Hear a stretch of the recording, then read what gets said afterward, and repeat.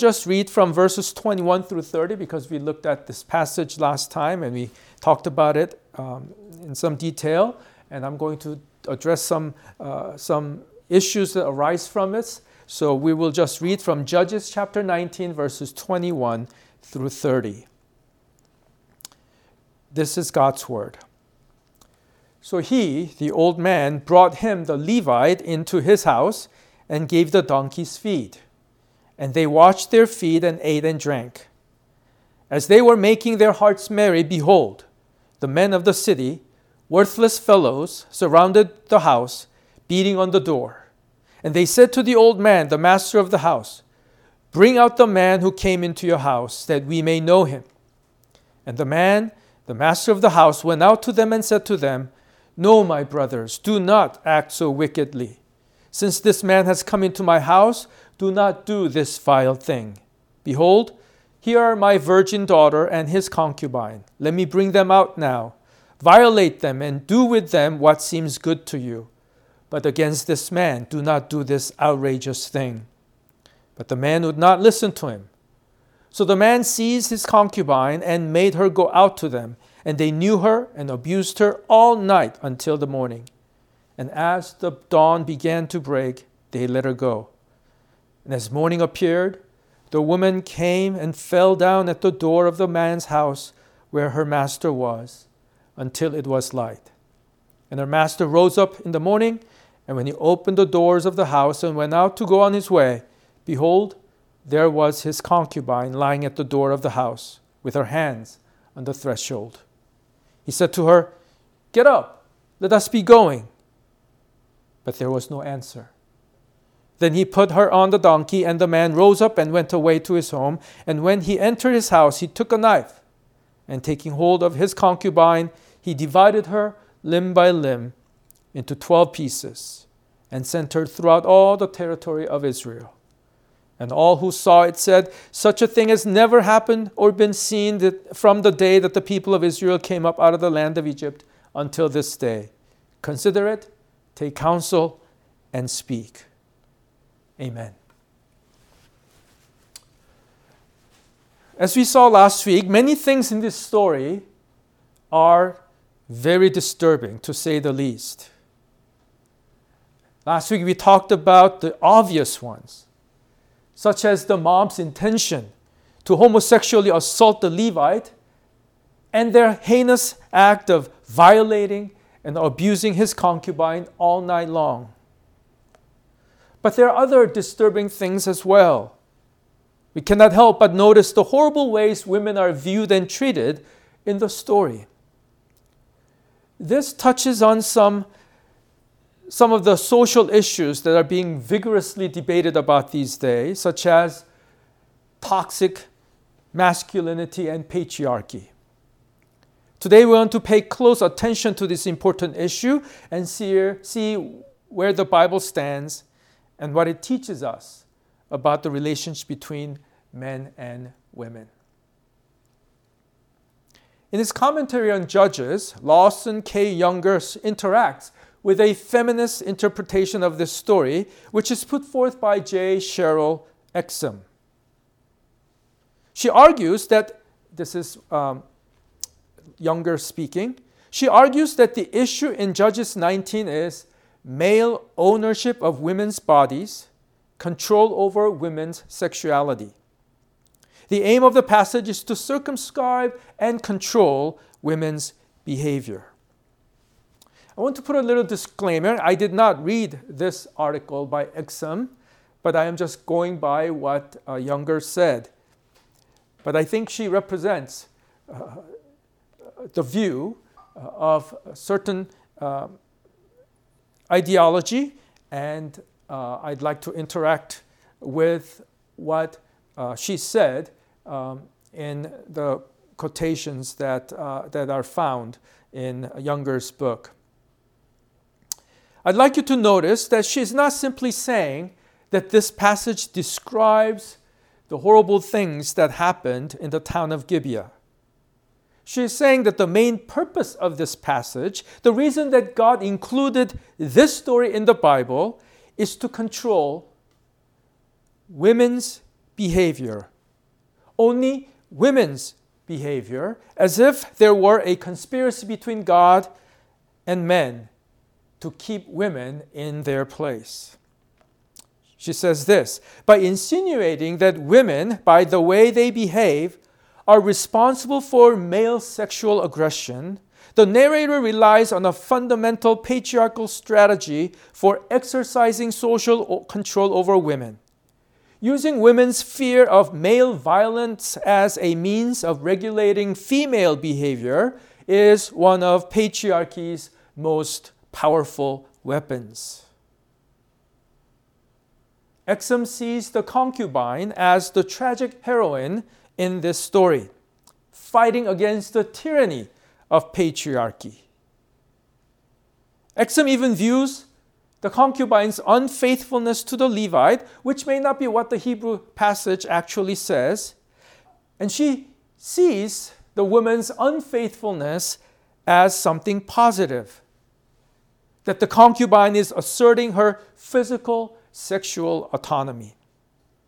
And everything that happens in the story is the men's desperate attempt to put her back in her place.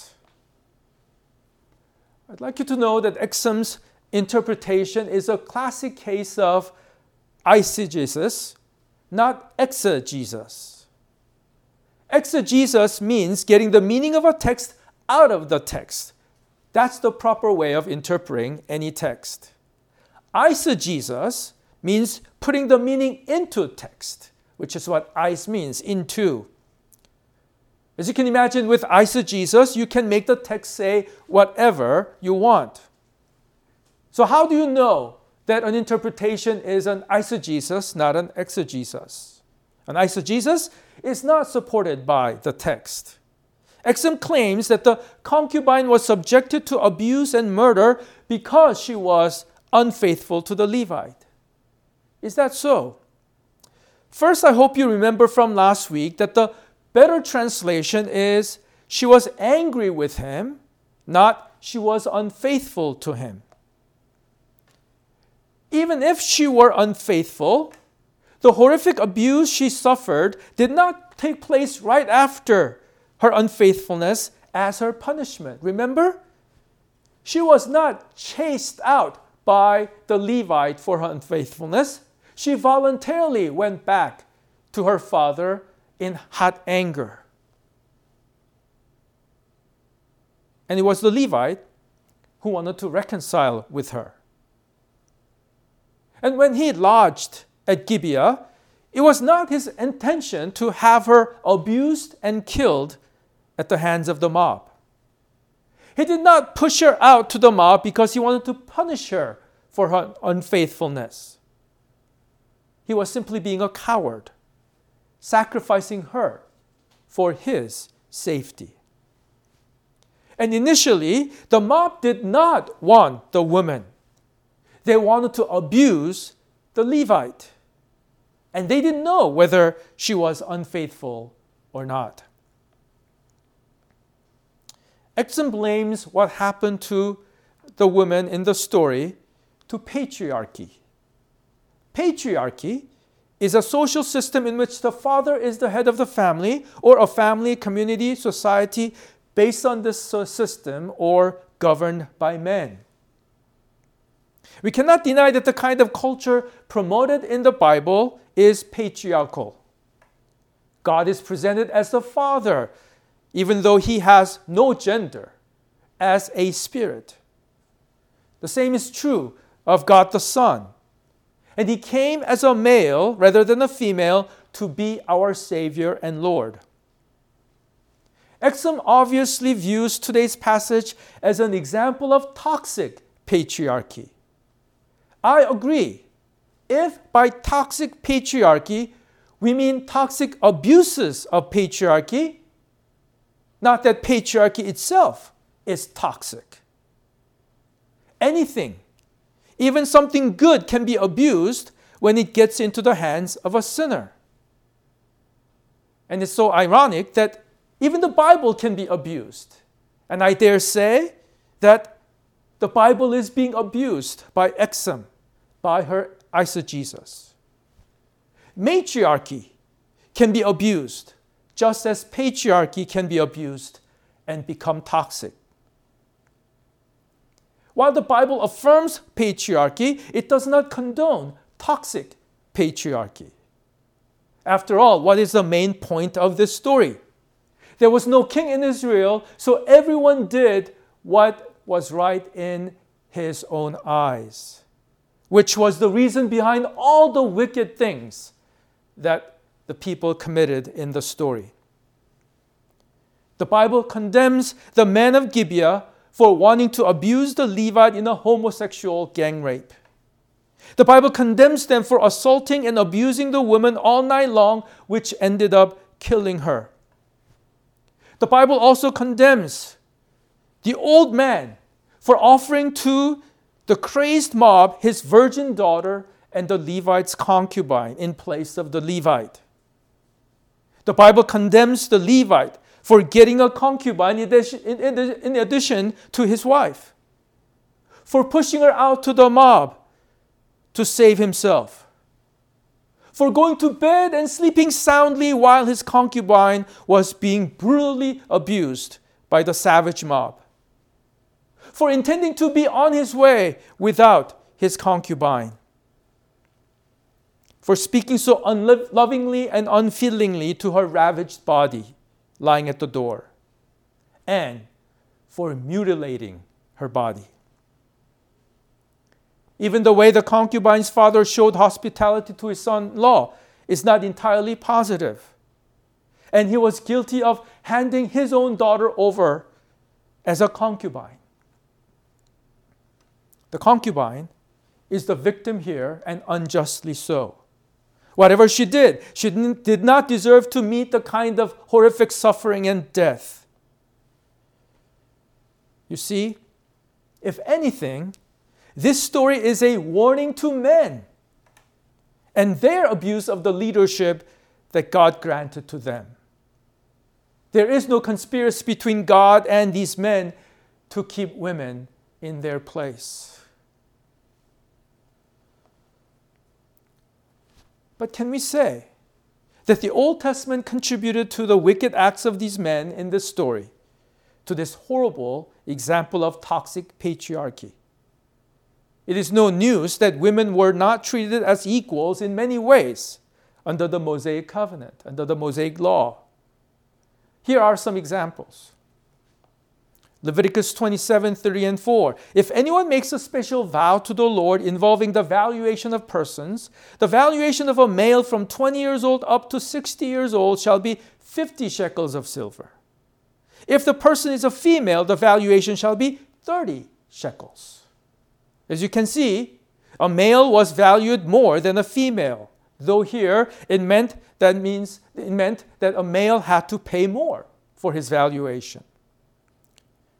But I'd like you to notice that the difference was not just between genders. There were different valuations assigned for different age groups. So those between 5 and 20 years old were valued at less, and those who were less than 5 years old were valued at even less. Not only do you see differences in gender, but maybe more fundamental than the gender difference was the difference in functional capacity. How much work a person can do.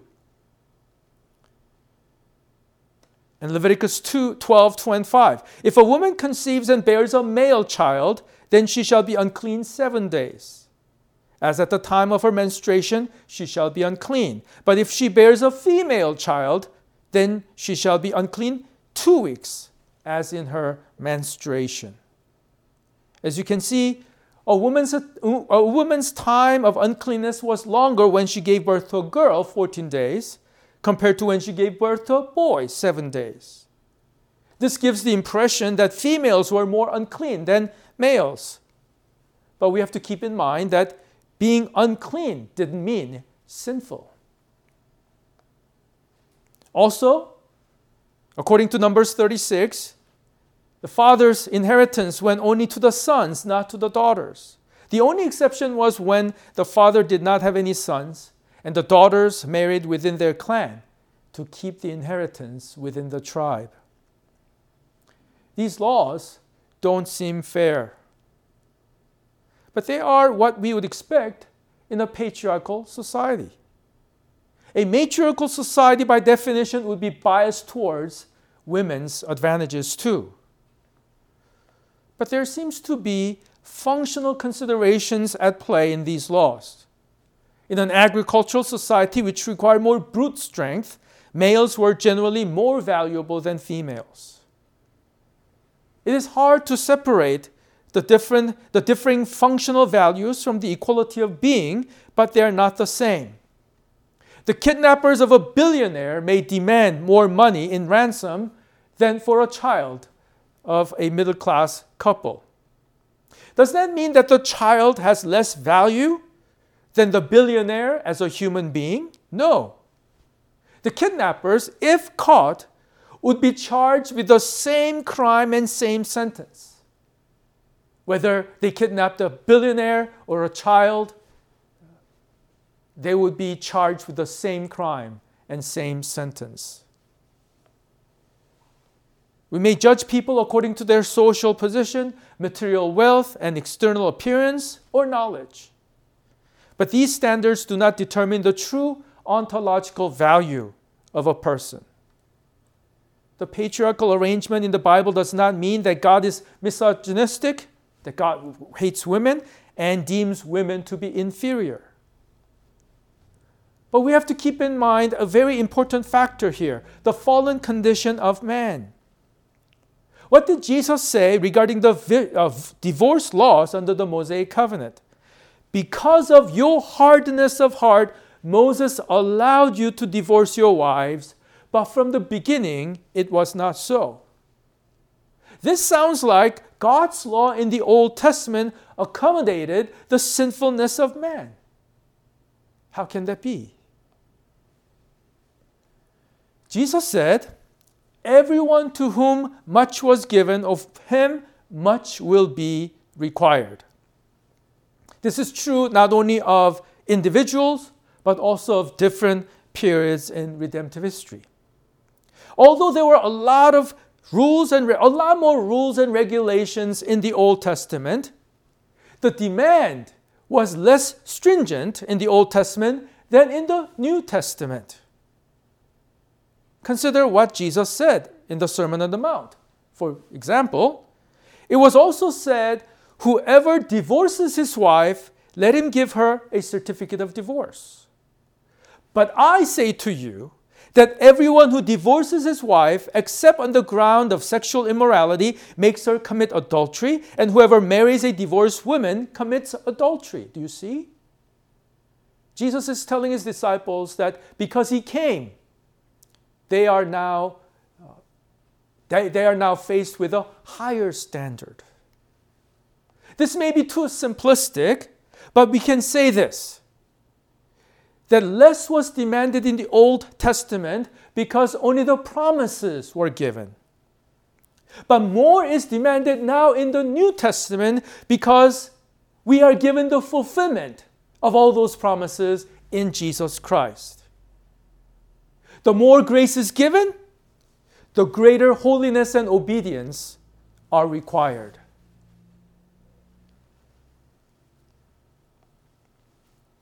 One of the biggest mistakes people make in understanding the Bible is not seeing this progression of God's revelation. But this is obvious in the way the two major divisions in the Bible are titled: Old Testament and New Testament. What does that tell you? There is something old about the Old Testament, and there's something new about the New Testament. You see, there is a progression within the Bible.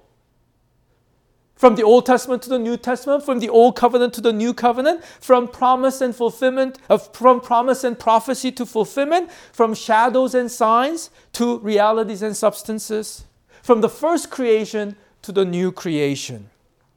As you can see, the progression of God's revelation is toward what is better, Hebrews 8:22. This movement of progression is not evolutionary in nature, becoming something different by chance mutation. This movement is organic in nature, like a seed growing into a fruit tree. God did not give us the New Testament because He tried to save His people by the law and it didn't work. Think about it. We still have the Old Testament in the Bible. Why? Because the New Testament is the outgrowth of the Old Testament, same in substance, but different in manifestation. Like a fully grown tree is different in appearance than the tree in a seed form. We can say that the Old Testament is still there to provide a contrast, like a black velvet ring box for a diamond ring to highlight the brilliance of the diamond. The Old Testament is there to show the newness and betterness of the New Testament. That's why you see that the Old Testament arrangements are not perfect. The Mosaic Law, in many ways, reflected the curse under which mankind was placed after the fall of Adam and Eve. So we should not forget what the Bible says about the male-female relationship at the beginning before the fall.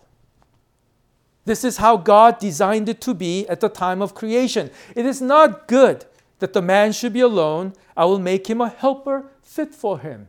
It's amazing how in this little sentence, so much is communicated. Think about this. First, we learn that God created man first. That's why God is viewing the man and talking in this way in Genesis 2:7. And God designed man to be a social being. It is not good that the man should be alone. We also learn that God is gracious, knowing our need before we ask. God intended to make a companion for Adam even before Adam asked for her. And the companion God would make for him would be his equal in being and dignity. I'll make a helper fit for him. Before the woman was created, God brought animals to Adam, and Adam named them. The conclusion of this little story is that for Adam there was not found a helper fit for him. Even as he named these animals, Adam instinctively knew that the animals were not equal with him. But of course, when God finally brings the woman, he cries out with joy. Now this is the bone of my bones and the flesh of my flesh. This story confirms in a dramatic way what was already declared in Genesis 1. So God created man in his own image. In the image of God he created him. Male and female he created them. This says clearly that the male was created in the image of God and the female was created in the image of God. And they were the only ones who were created in God's image after his likeness, while all other creatures were created according to their own kinds. But the companion would be his subordinate in her function. I'll make a helper. The word helper can refer to God too. So the status of the helper, whether she was a subordinate or a superior, should be determined by the context. And many things indicate that the woman was man's functional subordinate. Adam was able to carry out his work, particularly naming the animals, without the help of the woman. Adam also named the woman as he named the animals and thereby asserted his authority over them. Also consider God's curse on the woman for her sin. I will surely multiply your pain in childbearing. In pain you shall bring forth children. Your desire shall be for your husband, and he shall rule over you. Genesis 3:16. Did she have to be ruled by her husband as a result of God's curse and not before? No. Observe God's first curse on the woman. It was not that she would have to bear children. That was not the curse. That was already set before the fall when God blessed the man and the woman to be fruitful and multiply and fill the earth and subdue it. Genesis 1:28. The curse was the pain that would accompany her childbearing. The same thing is true of the second curse. The curse was not that she would have to submit to her husband. Rather, it was that it would be painful for her because now she would want to dominate. God said, "Your desire shall be for your husband." What does that mean? It doesn't mean that women generally have more love than men. The same expression was used in God's warning to Cain in Genesis 4:7. Sin's desire is for you, that is, sin wants to control you, but you must rule over it. The curse was that now the submission that she enjoyed and she willingly did before the fall would be painful for her because now she wants to engage in power play and she wants to dominate her man in some way. Is patriarchy an evil, toxic system? No. As God designed a functional system. Our Constitution affirms something similar. We are all all equal before the law, but we are not all equal in our functions. There are leaders who lead and there are followers who follow their lead. Some have more authority than others because of their greater responsibility, but they also have greater accountability. But we are all equal before the law, and we all get one vote, regardless of our status. President doesn't get 10,000 votes. He gets one vote as well. So the woman was created to be the man's helper, specifically within the context of marriage. But she is equal in dignity as a fellow human being because she bears God's image, just as man. But sadly, there has been much abuse of leadership on the part of men, and there have been countless attempts to usurp men's authority and leadership on the part of women. And today's passage is a very sad, horrific example of that.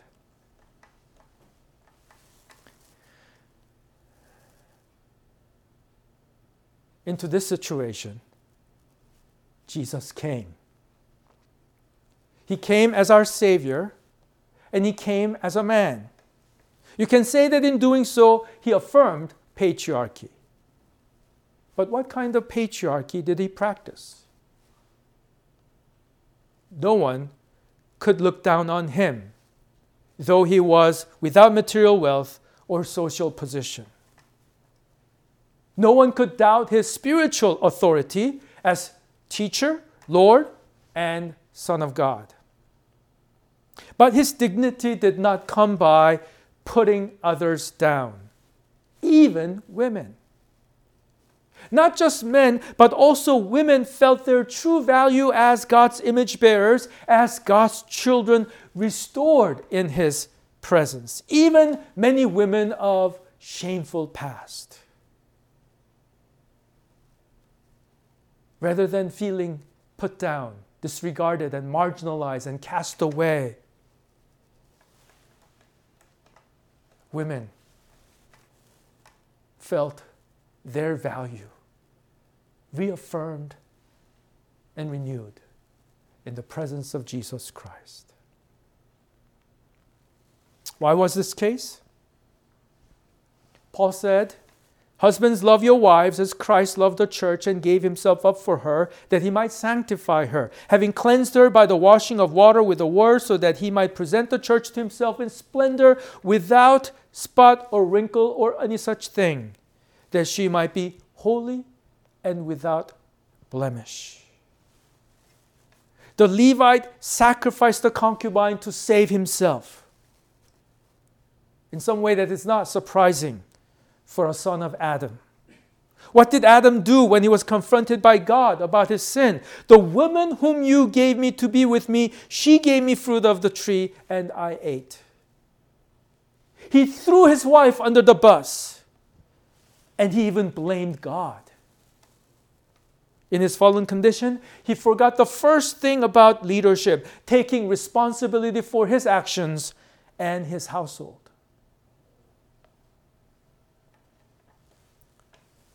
But Jesus, the last Adam, came and showed what true leadership is. Instead of blaming his sinful bride, he took the blame. How different this is from us, who keep scores with our spouses so we can get back at them. And so instead of throwing his bride under the bus, Jesus threw himself under the wrath of God. He gave himself up for her. He did not do that simply because he felt sorry for her. Listen carefully. True love is not just a passionate but blind act of kindness or sacrifice for someone. True love is an act of kindness and sacrifice with a vision, always with a good goal in mind. Jesus gave himself up for the church so he could make her what God intended her to be, full of splendor, without spot or wrinkle or any such thing, holy, without any blemish. He did not just do things for her. He did not just act kindly and nicely to her. He did it for her ultimate good, to make her all that God intended her to be. To that end, he made the ultimate sacrifice of his life. And to that end, he continues to work as our risen Lord at the right hand of God. He will not stop until this goal is perfectly and completely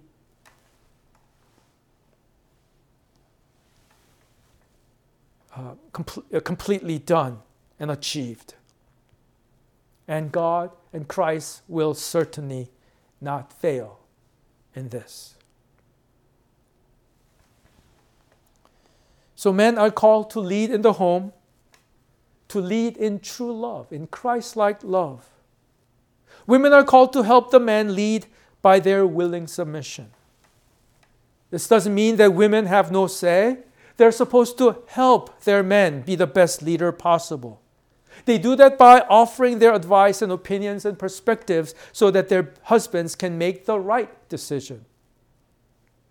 But you also have to leave your husbands to make the decision. I often say in premarital counseling, the husband is the president and the wife is the chief of staff. The president who doesn't take his chief of staff seriously is foolish. The chief of staff who doesn't respect the president is out of line.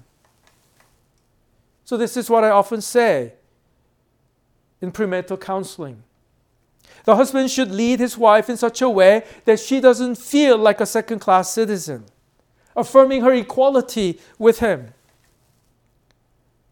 The wife should honor her husband so that he doesn't feel so threatened about his leadership that he tries to fight for it or force it on her, or even worse, give up his leadership and just check out.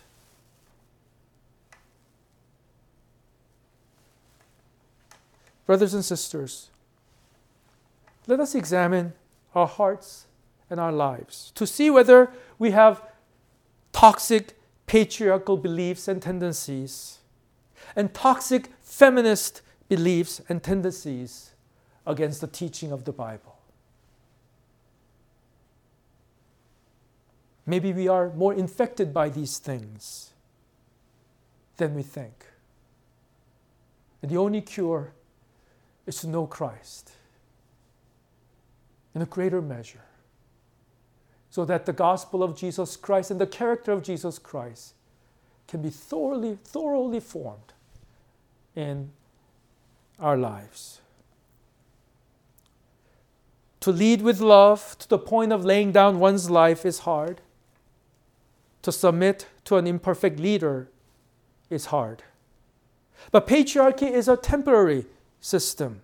There will be no patriarchy in heaven. There is neither Jew nor Greek, there is neither slave nor free, there is no male and female, for you are all one in Christ Jesus. Galatians 3:28. And that is spiritually true now. But it will be physically true only in heaven.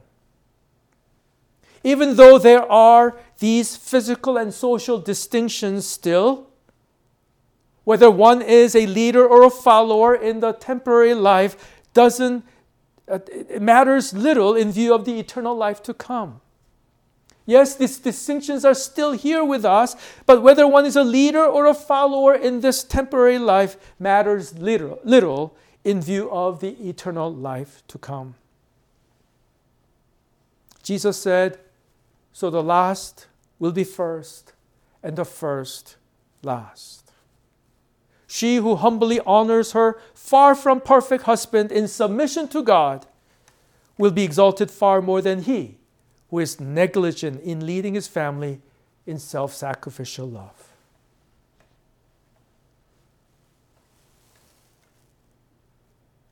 Jesus demonstrated this to us in his suffering and humiliation in this life, and his glory and honor in the resurrection unto eternal life. Brothers and sisters, let us be faithful in the various callings that God has given to each of us, as leaders or followers, as husbands or wives, as men or women. Let us be faithful in the place, in the roles that God has given to us, knowing that God will be just and gracious in his abundant reward for all eternity. God doesn't apologize for patriarchy because he sees all things in his eternal perspective. And he knows that whatever temporary roles that we may have in this life will lead to eternal glory. That it will be not what position we hold in this life, but how faithful we are in the various callings. Because he knows that no matter how low one's place is in this life, if he's faithful, if she is faithful, he knows how much he will exalt in that glorious heaven for all eternity. So, brothers and sisters, let us have that eternal perspective. And let us be faithful to the callings that God has given to us, whatever it may be, knowing how God is just and gracious to reward his people. Let us pray. O Lord our God, we give you thanks and praise for your wonderful grace and mercy to us. We thank you for Jesus Christ, our perfect bridegroom, our perfect Lord. We thank you, Lord, that you are our heavenly Father who loves us, protects us, who cares for us. And we thank you, Lord, that you have shown to us how we ought to conduct ourselves in various relationships that you've given to us. Lord, I pray that even as the world grows darker and darker, even as the world plunges into chaos, as everybody does what is right in his own eyes, I pray, Lord, that your church, in our communion, and in the covenant families and covenant marriages that we have, in the name of Jesus Christ, will show forth to the world the beauty and glory of your design for human relationships, the relationship between male and female. And I pray, Lord, that the beauty of that relationship will draw men and women to Christ, ultimately to their relationship with their God and their Savior, Jesus Christ. Oh Lord, protect your church. Bless our marriages, bless our families, and bless our church as we stand firm upon the rock of your word in the work of Jesus Christ and your eternal and unbreakable love for us. In Jesus' name we pray. Amen.